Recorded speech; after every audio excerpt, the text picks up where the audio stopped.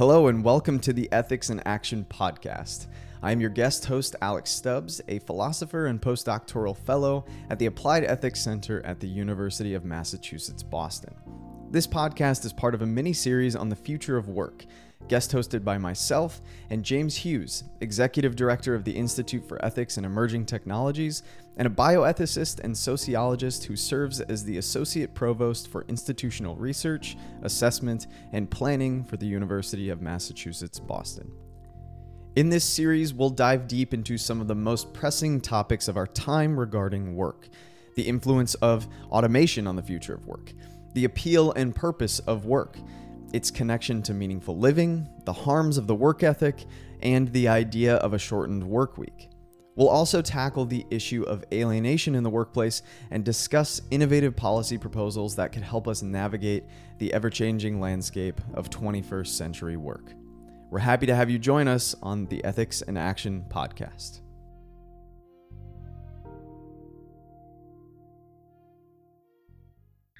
Hi, everyone. Welcome again to the Ethics in Action podcast. Today, we're very happy to be joined by Gavin Mueller, who is an assistant professor of new media and digital culture in the Department of Media Studies at the University of Amsterdam, and is also the author of Media Piracy in the Cultural Economy and our topic of today's discussion, the book Breaking Things at Work. The Luddites Are Right About Why You Hate Your Job. Which is an excellent book, and we're very excited to be talking about it today. So thanks for joining us today, Gavin. Oh, thank you for inviting me. So I think the best place for us to start is talking about the Luddites themselves, since the general thrust of your book is essentially sort of a reassertion in many ways of the Luddites project. So let's start with who were the Luddites and what was their general political project? Yeah, so the Luddites were textile workers in the early decades of the 19th century in England. And they took up the name of followers of this kind of mythical Ned Ludd or King Ludd, who there was a sort of mythos around this guy of someone who would he was a kind of like a Robin Hood figure in the early Industrial Revolution. And the Luddites sort of rallied around this as a way of forming a collective identity in their struggles against the imposition of new technologies that would completely upend and reconfigure the textile industry.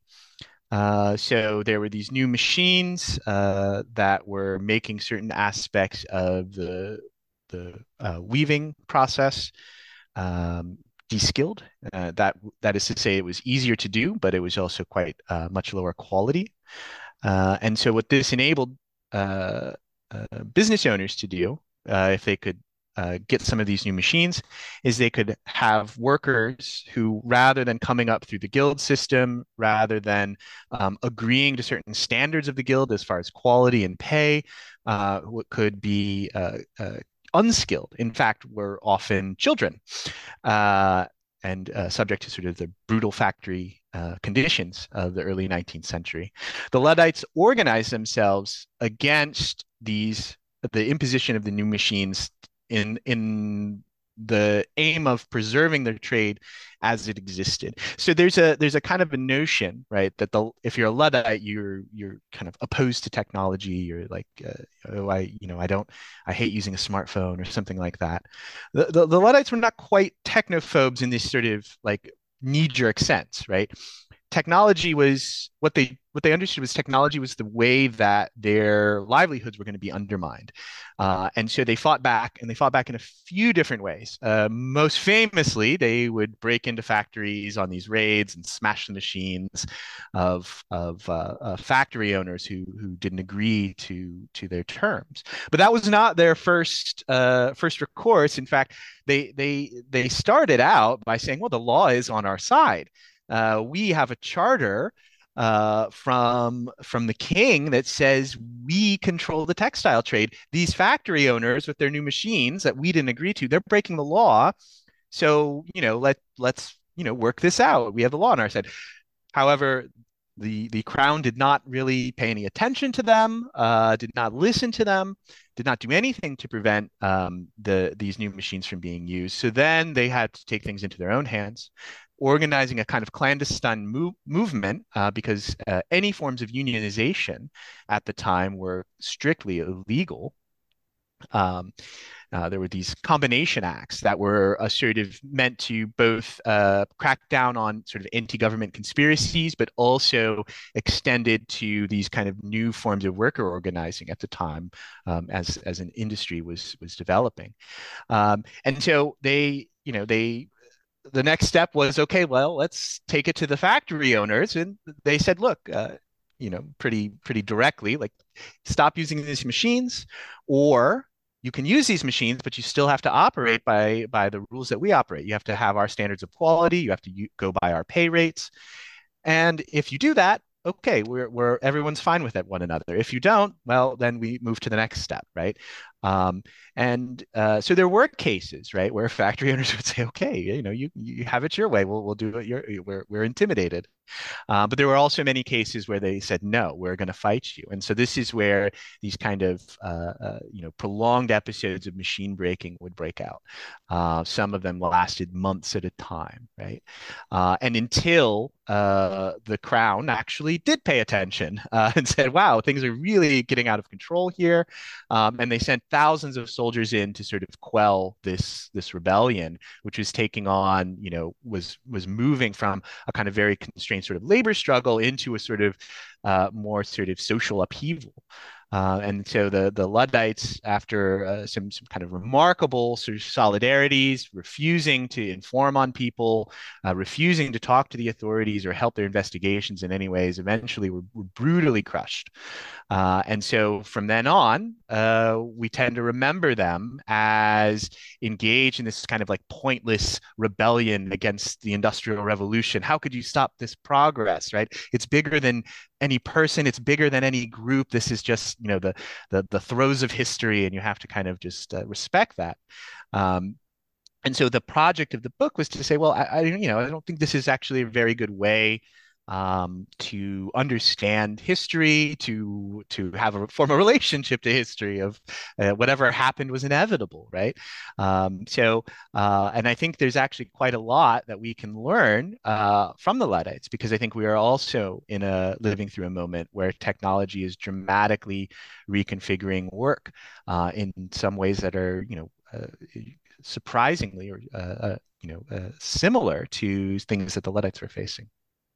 Yeah, that's excellent. And I think, I take it that your project really in many ways is it's not only a response to the emergence of technology that, in many ways shows us a kind of potential promise of a liberated future, but also I think in response to, who you classify as sort of the full automation theorists, right? The Mm. socialist theorists who imagine a kind of liberatory future where amidst an economy that is fully automated, we're allowed to kind of flourish beyond work, right? And so I think your book is particularly a response to those kinds of positions.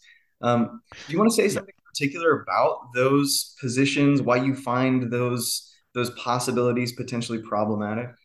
Sure. I mean, you're absolutely right. This is a book that's very much oriented around sort of debates on the future of work that are happening, in particular among kind of socialist left that sort of emerged in the past decade or so.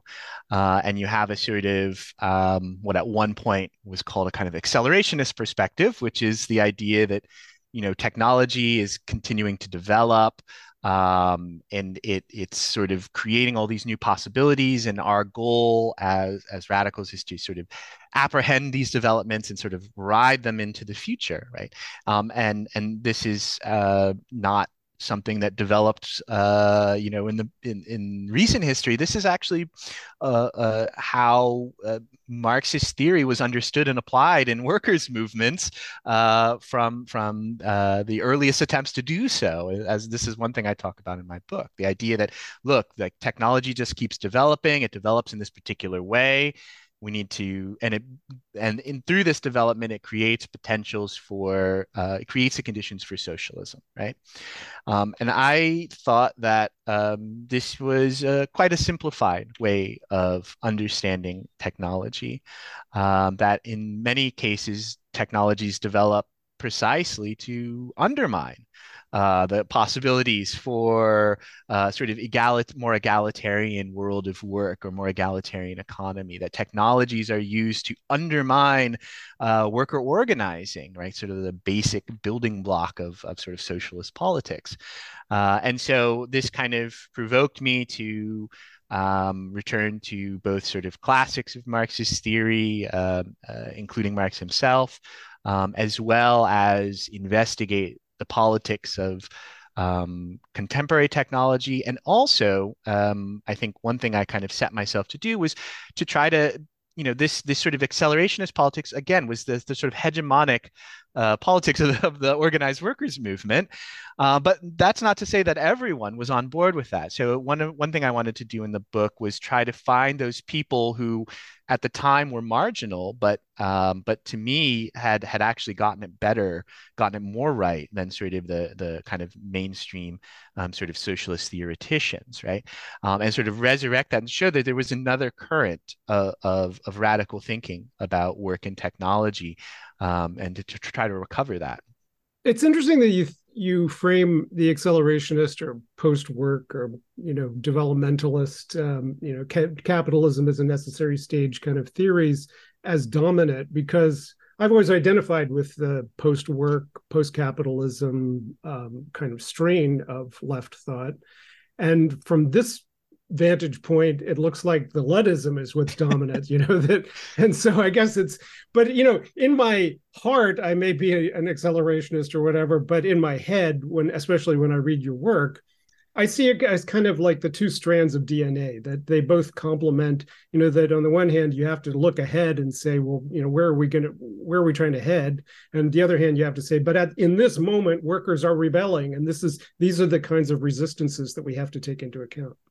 Yeah, I mean, that's a great point. I mean, I think you're right, right? And this is also kind of a gambit in the book, which was to say, if we're part of this sort of nascent but significant socialist movement in the 21st century, you know, we're not small, we're not big enough to really accomplish our goals. How do we grow, right? How do we show that our perspectives help people understand their own problems and help them to move things in the way that meets their needs the best. And when I looked around, right, I would talk to other people in academia or in social movements about technology. I didn't always see that reflected in sort of people who didn't already identify in that way, who were often found technology to be alienating, to be frustrating, to be irritating, or even to be something to be feared. And I think it's interesting, when I started this book, a book sometimes takes a long time from end to end.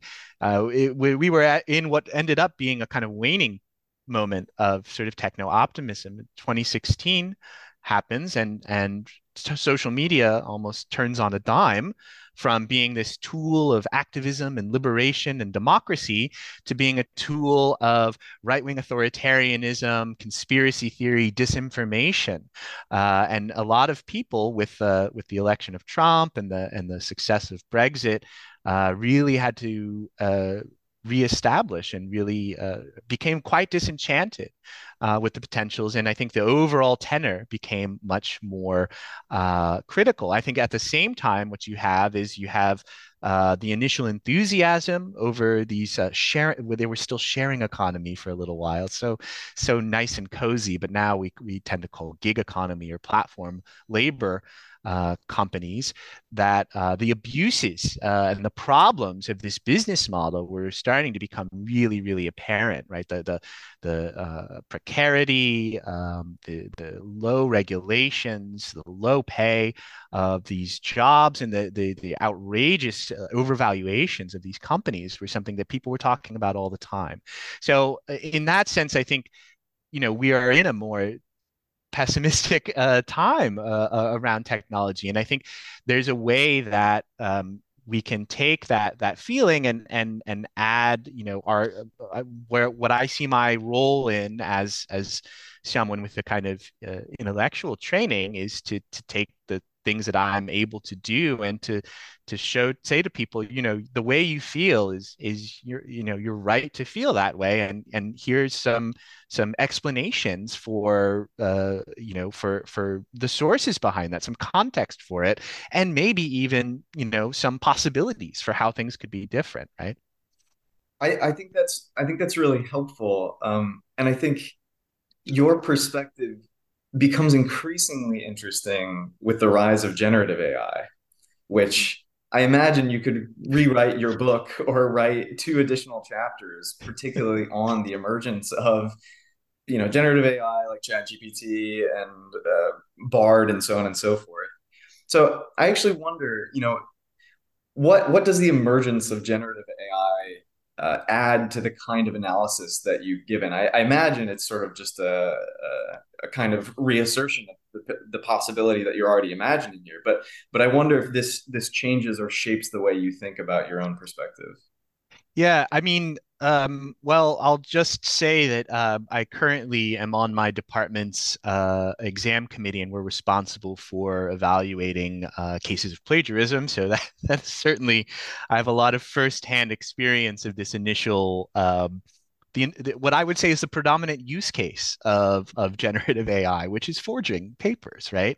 I you know, with blockchain as well, I did try to hold out some sort of, I checked my own sort of initial skepticism to say, okay, let me look into it. There's people I respect who seem very big on it. And I'm trying to do that with AI as well. But I think what we have to keep in mind is that AI is controlled by large uh, companies with that it requires extreme amount of resources to pull together these technologies and to operate them. And resources meaning not just money, but also we're talking burning carbon, which is something that we really need to take into account. And it's not clear to me what the benefits are to some of this. I mean, from what I can see, the main UK use cases coming out of something like ChatGPT, which mimics um, conversation, is yeah, you can forge a paper very quickly, not very well, as it turns out. These are not good papers, I would say. Um, I think it'll make things like spam and other forms of online scams easier to pull off, particularly if people are operating in a context that's not their native language. So I can anticipate our inboxes being full of all sorts of tricks and phishing attacks and things like this, new ways to circumvent. It'll be a kind of arms race, right? As there already has been between of getting around the sort of spam checkers and whether the spam checkers can kind of update themselves using the same means, um, and just general kind of low quality content, right? So I have a kind of weird hobby, which is I sometimes like to follow these kind of like hustle grind set, optimize, make money, kind of people online. They have an influence. My students are interested in that stuff, and I would look at they were all big on. Of course, they're big on the newest technology. They were big on crypto. Now they're big on AI, and this was all their ideas. Here's 5 ways you can make money with AI, and it was always just like put forth like this like really low quality blog content with a bunch of like monetized links, and it was just like this is what we need more of, I suppose, right? We need Right. more bad websites, right? I mean, we're gonna see what Cory Doctorow calls the inshitification of various platforms, because it's so easy to just load them with bad stuff, right? So you go on Amazon now and you don't know what the quality of these goods are, where they're made, if they're going to serve your purposes, right? And this is all because of the sort of um, the powers really that some of these algorithmic tools and AI tools. I don't always like to use that term. Sometimes it's going away quickly. We used to be a little bit more as scholars. We used to be, oh, it's machine learning. It's we don't want to call this intelligence, but I don't know. I think that ship has sailed. But yeah, some of these. I mean, it's populating things with kind of like low quality content to sort of chase tiny amounts of money, right? And I think it's for someone who I mean, I did and still do love the internet. That's my day job, right? Is teaching about it. It's really sad to me. Will But there be good? Yeah, go ahead. just on this topic of ChatGPT, one of the things that's emerged in the last 6 months is stories of workers using ChatGPT to scam their boss by replacing the work they were supposed to be doing with ChatGPT work, or at least that's the way the boss might see it. Yeah. And isn't that an example of, this is, I think, one of the issues with your book. It's like you're celebrating a classic monkey wrenching of the workplace, and then you get to the end and it's things like the right to repair, or what you're recommending as the contemporary versions of that. And in this case with ChatGPT, you can see workers using this tool precisely to resist in the workplace. Yeah, you've got one case that I think is really interesting is when I was an undergraduate, social science research was like something you had to do for you as a student, right? You were in a large lecture hall for Poli Sci 101, and you'd go have to get 5% of your grade was filling out a survey for your professor's research. And then they don't do that anymore. They move to Mechanical Turk. Well, now the Mechanical Turkers are using ChatGPT so they can actually pump out more of these surveys. And that's good for them, at least in the short term. And but it's also creating quite a problem for social science research. Sort of, it's yeah. I think it's really interesting. I think that the one thing I want to kind of focus on, and the reason I end my book in a certain way um, is not just resistance, but also feeling like that we have a kind of an autonomous relationship to technologies, a way that we feel that we have a stake in how they can be used and what they're being used for, right? And even at the level of maybe thinking about how they're designed, which is it's not science fiction. There's experiments in recent history that to try to do these kinds of things, and so that's, I think, one thing I'm interested in. I mean, you look at forms of resistance in, say, platform labor, gig economy, and it's a lot. I was looking at some things today. It's a lot of things like people are organizing themselves in forums. They're gossiping. They're kind of um,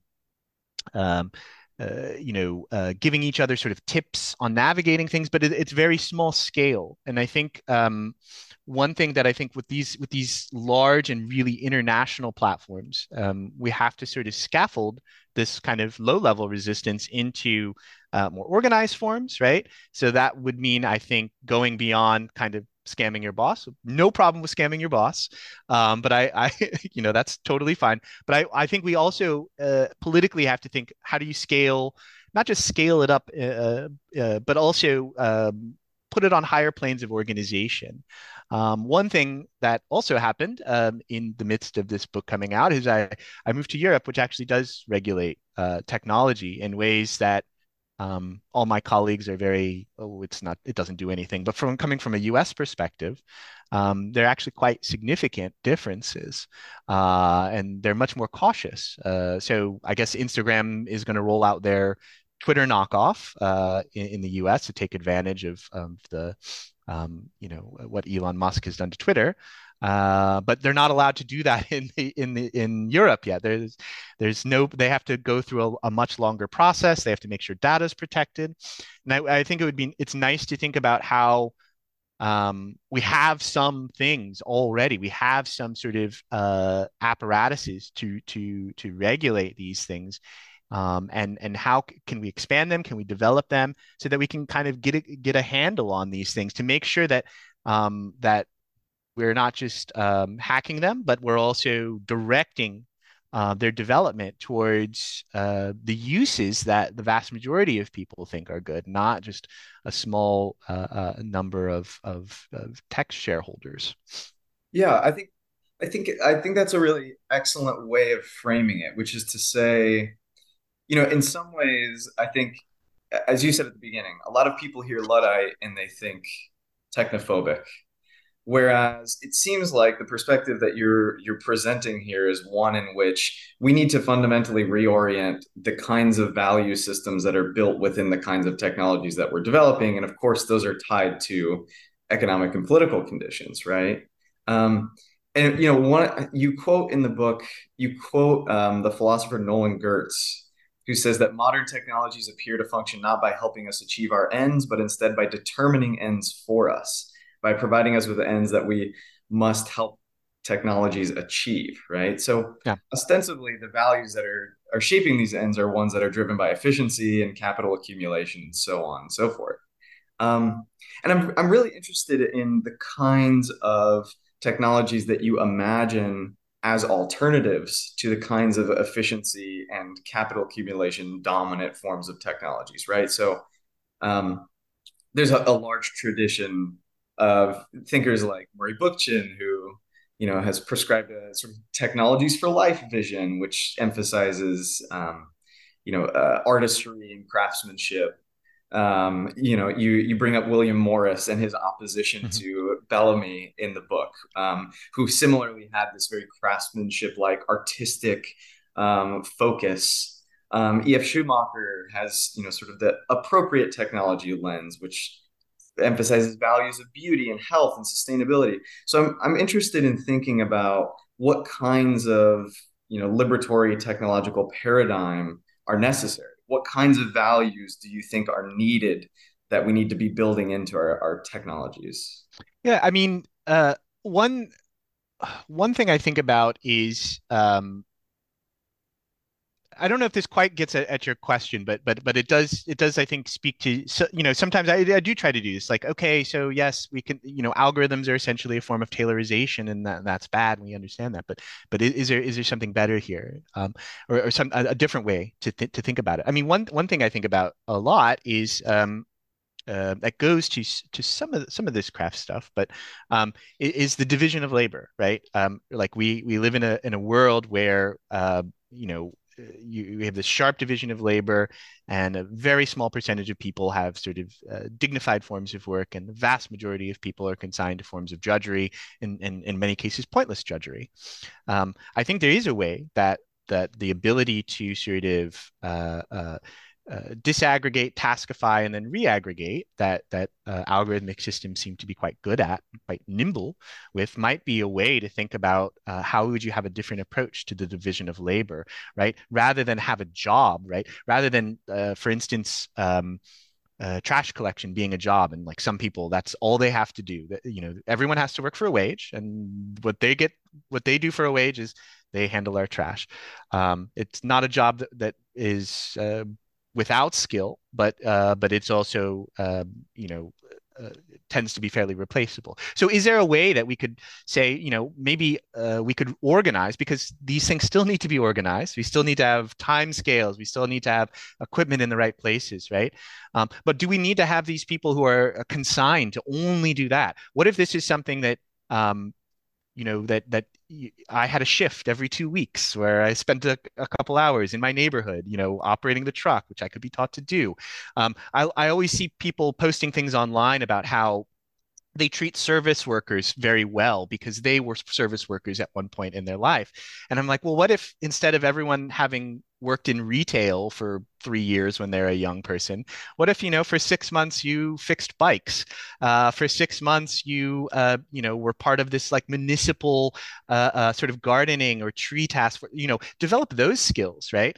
And I think this is actually something that digital technology would be able to help organize. And in doing so, right, we develop skills not as a craftsperson would, but skills in the sense that we understand how the world around us works, and we're better able to intervene and to make informed decisions over how those things work. I mean, I think this is a real sort of problem. This is something people have talked about in the U.S. is that especially post-pandemic, people have like lost social skills. They relate to each other in much cruder ways, right? I don't know what the causes there are. It's a kind of more diffuse complaint, but I think these are things that I kind of think about, that maybe there is something with using kind of algorithmic systems to say, well, all right, like let's first of all, let's figure out what are the bullshit jobs that no one needs to be doing, and then can we have a more equitable division of work, and one that's not just, oh, now I have to do garbage too. That's not so great for me because I wasn't doing that before. But one that says, now I know how the sanitation systems in my neighborhood work. I see, oh, there's a room for improvement. I met my neighbor. He agrees with me. These kinds of things that I think would make for like a much more richer, more satisfying experience than one that's based around making more money.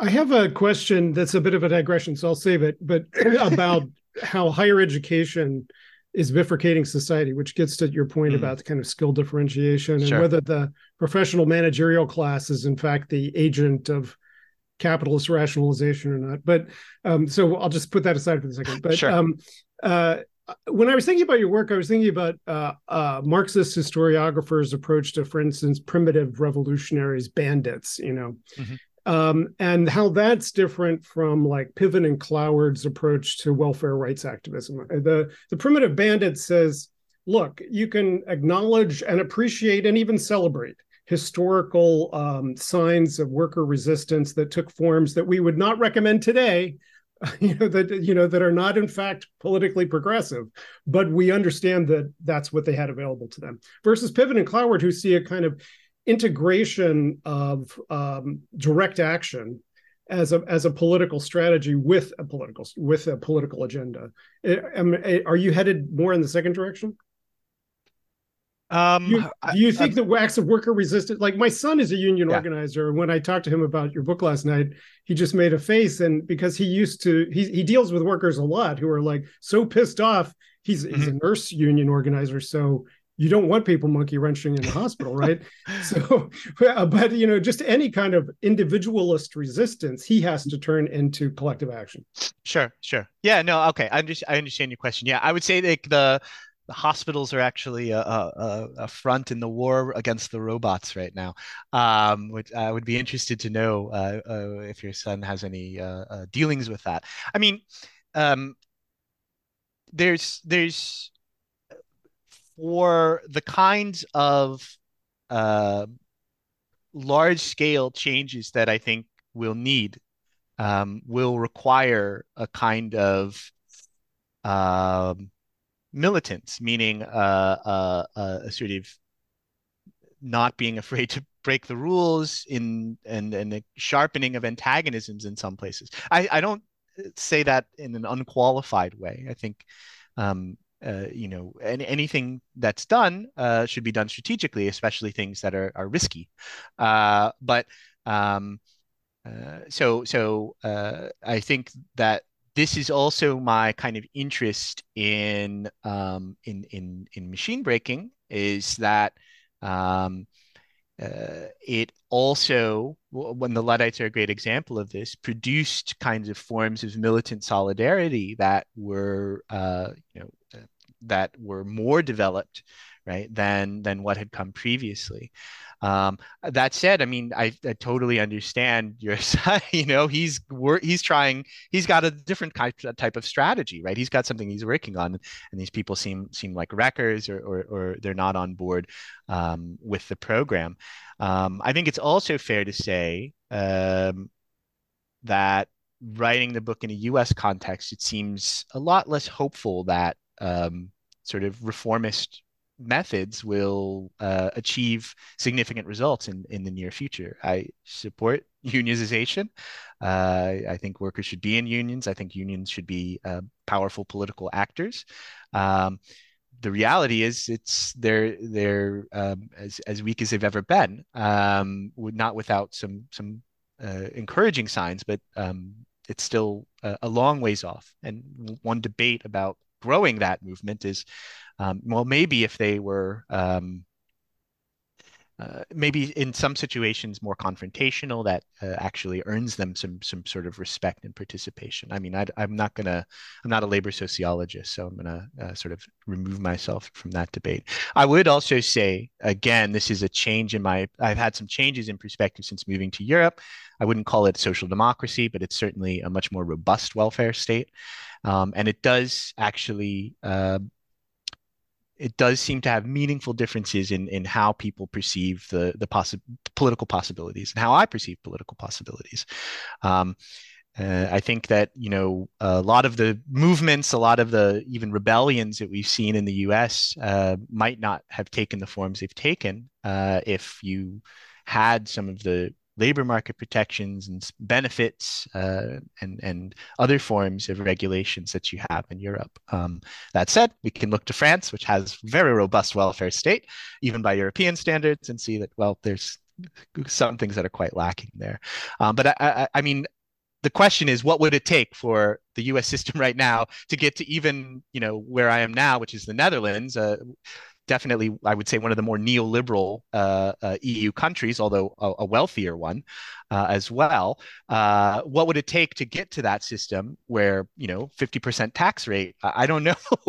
I think it would take quite a lot of confrontation. You have like bizarre forms of hostility now to the 15-minute city idea, which seems to so anodyne, right? Like you just walk to work, walk to your children's school.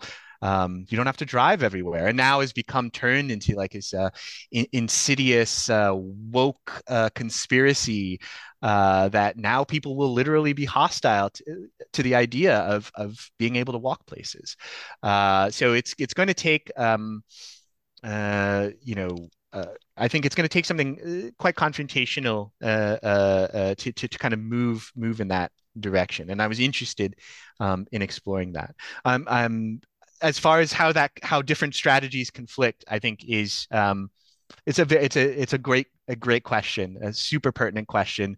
It's very hard for me to answer in the abstract, right? But I think in any situation, right, it should be something that we who are interested in workplace politics has to confront and be very serious about. Yeah, I take your point there, and I think you know there is a kind of there's a kind of lack of hope in the U.S. context, in particular Yeah, because of the most recent Supreme Court ruling, Glacier Northwest versus Teamsters, right? yeah, Which was focused on pretty much this exact issue of breaking things at work, although maybe not as intentional as maybe we're discussing here. But now it's potentially possible for corporations to sue unions for economic damages related to work stoppages. yeah. And so, to that extent, it is considerably more dire in the United States. But perhaps also to your point, that also represents a kind of need for greater levels of militancy because those kinds of things are not legally protected. Yeah, I mean, there's an argument to be made that the U.S. Constitution is sort of a machine to oppose us, right? Right. And it's working very effectively. So even if we have changes at the level of democracy that we do have in the U.S., and you just have these judges that overturn it on these flimsiest of pretenses, right? And that are Right. completely owned by billionaires. So how do you change that, right? Well, I think change a new constitution is not an easy thing. It's like the constitution is quite fetishized in the United States, particularly but not exclusively on the right. So you're going to get some pushback, right? And I think the other thing to consider is even if you don't get pushback, even if you don't push, you might still get pushback, right? People are radicalizing, in quite alarming ways. Joe Biden, who's just like sort of, for someone like me, is like, oh, is a doddering centrist politician, right? Is for people on the right like a raving communist who's going to destroy their lives. Right. These are concerning. I'm not saying you meet fire with fire, but some forms of preparation would be useful. Sure. So in some ways, this next question is thinking about it doesn't necessarily need to be the opposite, but maybe a corollary to this idea of breaking things at work. But part of the hacker ethos is not simply forms of destruction, but also forms of creation and building of alternatives, and really, in many ways, a kind of appropriation of capitalist technologies for their use elsewhere. So we can think about free and open software movements. Even we talked a bit earlier about some of the promises of blockchain from a kind of libertarian perspective. But there are movements around the world that adopt socialist principles and use these kinds of technologies to build kind of almost like interstitial movements, right? A kind of prefigurative movement, to use like some Eric Olin Wright terminology about Yeah. interstitial revolutions. So I wonder too what role you see those kind of interstitial movements playing, and whether or not something like those kinds of alternatives are radical enough, or if you really think, as the title of your book suggests, breaking things at work really needs to be a kind of dominant strategy. Yeah, I mean, I like these kinds of experiments. I think sometimes they do provide a really useful experience for the people who are part of those cultures, to shape their values in more progressive ways. I think they provide nice use cases for how things could be different. I think that, but I do think that it's not always, you know, uh, I have this kind of like very simplistic sort of slogan that I came up with, which is socialism is about banning things. It's about it's about saying you can't do that anymore. Of course it's simplistic, right? It's we're cutting off the future or something like that. But it's a polemical, meaning it's supposed to sort of clarify by in its bluntness. So I think that to me is what I'm interested in. Like, yes, okay, maybe there were I followed these like more like attempts at more sort of progressive sort of blockchain cultures. At the end of the day, though, I think that all that stuff should be banned. Like, you can't run through that much. You can't just be allowed to burn this much carbon that for something that's like 99% offshore gambling. We just have to say no, you can't do it. And I think, yes, that's blunt, right? But I think most of the problems we have with technology would be solved through um, taking the most abusive ones off the table, saying you can't introduce these new forms of sort of biometric surveillance in an Amazon warehouse. You can't introduce uh, these new sort of algorithmic sort of patterns in hotel work, right? Like, you can't do these things, and that is will very quickly improve things, I think. So I tend to increasingly, think about these larger scale things. I have to say, I mean, the other problem with some of the interstitial stuff is that it gets comfortable in working in the system, and I think this is actually I'm very positive about free and open source software in general, in the book and other things I've written and in my teaching, etc. Students are often quite fascinated to learn about it, but it's also got quite comfortable, Mm-hmm. That and yeah, that's a good lead into my side great. note that I'm interested in your thoughts about. From the GLAS's new class to Aaron Reich's professional managerial class, there's been this notion that people in my class, I am a card carrying member of a professional managerial class, that one of our key functions is implementing administrative rationalization and worker control in the structure, either the administrative structures or the capitalist, for-profit structures. Wherever we are, that's one of our roles. And one of the reasons why there's been this growing class divide politically and manifest in populism between college-educated workers and non-college educated is not just because of our differential class advantages in terms of wealth and things like that, but also because we have this regulative role towards the working class. Is that part of your perspective as well, that this resistance has this intra-class dimension? I mean, I think that I don't view it in terms of this the professional middle class. I mean, for um, uh, there's a kind of, I think it's often operationalized in a sort of like guilty conscience kind of way among intellectuals. I want to be down with the workers, and but I wear a tie to work, or I have a salary, um, and it is true, right, that that education, including political education, was done through institutions more organically tied to the workers' movement, right? You have brilliant sort of Marxist theoreticians who didn't go to university, right? Who came up through socialist parties, through working in unions, right? It seems like we don't have as much of that. That universities sort of have dominated intellectual production, but I think at the same time, universities are also much more massive than they once were.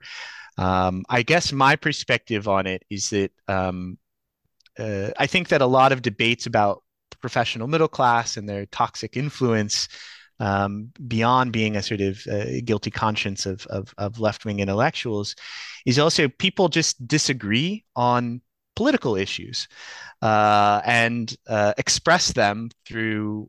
This is something that I was sort of at the end of one of my sort of projects with Viewpoint magazine. We started talking about this. It's becoming big in the U.S. left, that people would express political differences. Like, we just disagree on what the situation is and the best way to go forward. But instead of saying that, we say, well, it's because you're in the wrong class, or you have a wrong identity, you're speaking out of place. And I think that ended up having some really and continues to have some kind of toxic effects within sort of like activist cultures, right? I would, not that we should table our differences and pretend that we're all the same, but I think that sometimes these conversations are better done at the level of sort of, what are our goals and how are we going to get there, and do we agree and why not? I think universities are also places of tremendous resources. I know many people in universities who their main goal is, other than doing their job, is how do you channel these resources beyond the boundaries of the university, right?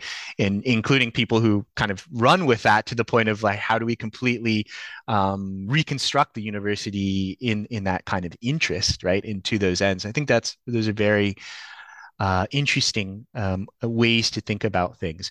I don't know. I mean, I think that at its best, right, in people like the three of us can try to say something like, we have this advantage, this thing that most people don't have. We just have the time to read things and to research them and write them, and do our best. This is I always think of the Stuart Hall. There's no politics without guarantees. There's no guarantee that it'll happen, but try to produce things that we see as useful and relevant to the problems that we're detecting, and in ways that are that are accessible and useful beyond, sort of academic journals, right?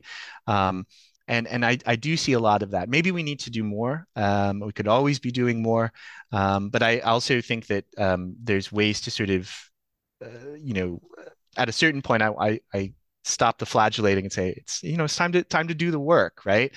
Time to do the things that if do the workers want to see me, pull my hair out and feel very guilty, or do they want me to do something that might help them? I don't know. I would presume the latter, right? And I would also say that there's also a way that yes, the sort of monopolization of universities on intellectual production, the way that the monopolization of left-wing intellectual production in many ways through universities has problems. At the same time, the universities were also the place where those things were preserved in times that are quite dark. When there was really very little else. So I think there's a way that, um, it's easy to forget that if you were, if you wanted to preserve or further Marxist theory in the 80s and 90s, the university was one of the only places you could do that.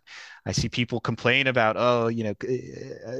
really rag on academics, and yet the things they like to read are radical text translated by precarious grad students, so I think it's a much more complicated situation, and I tend to be defensive, I would say, of academics in the university, defensive but not uncritical, and of course that can be attributed to my identity and my social position in a university, but I would like to think that it's not reductive to that.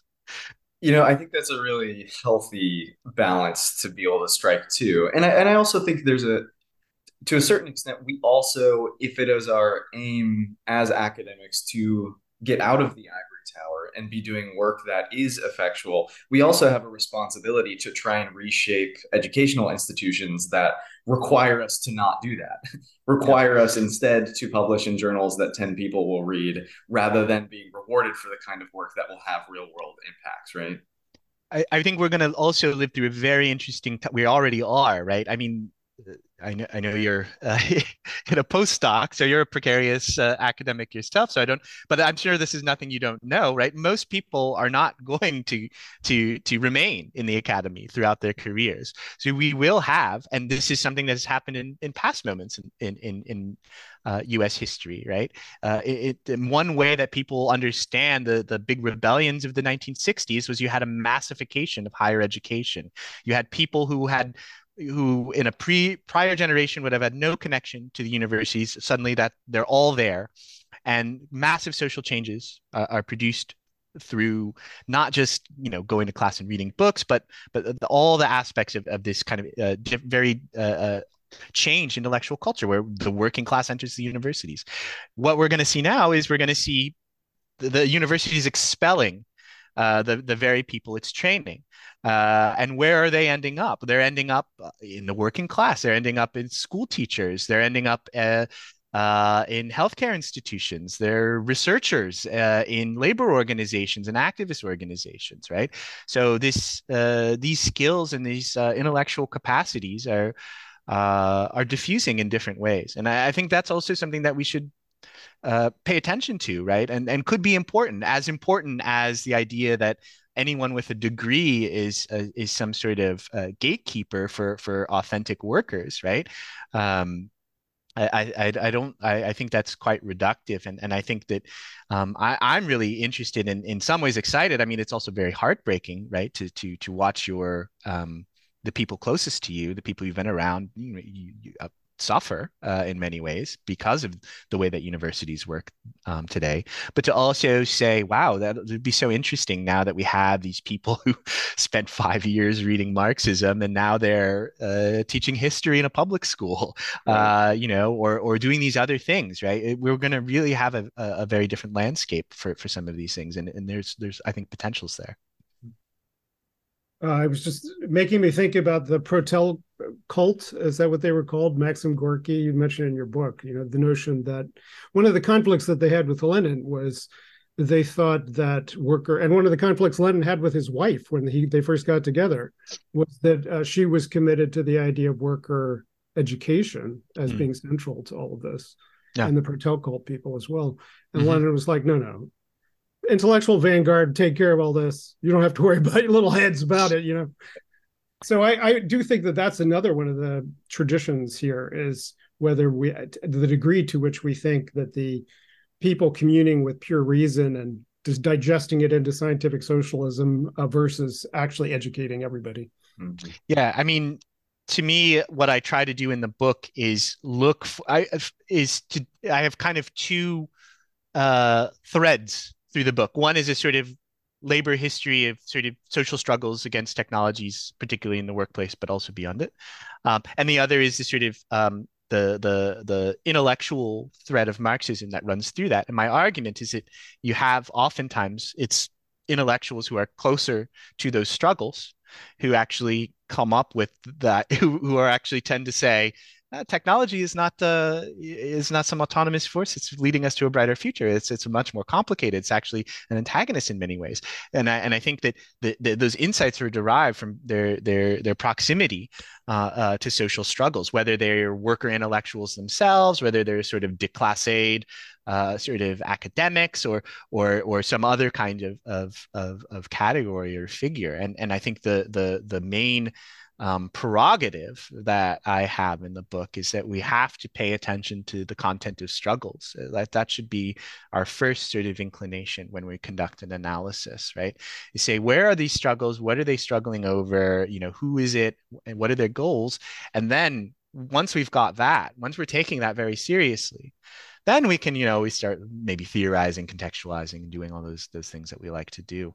And I think the mistake sometimes is to come at it the other way, like, oh, hey, worker, we have this great framework for you. Start thinking about yourself in this way.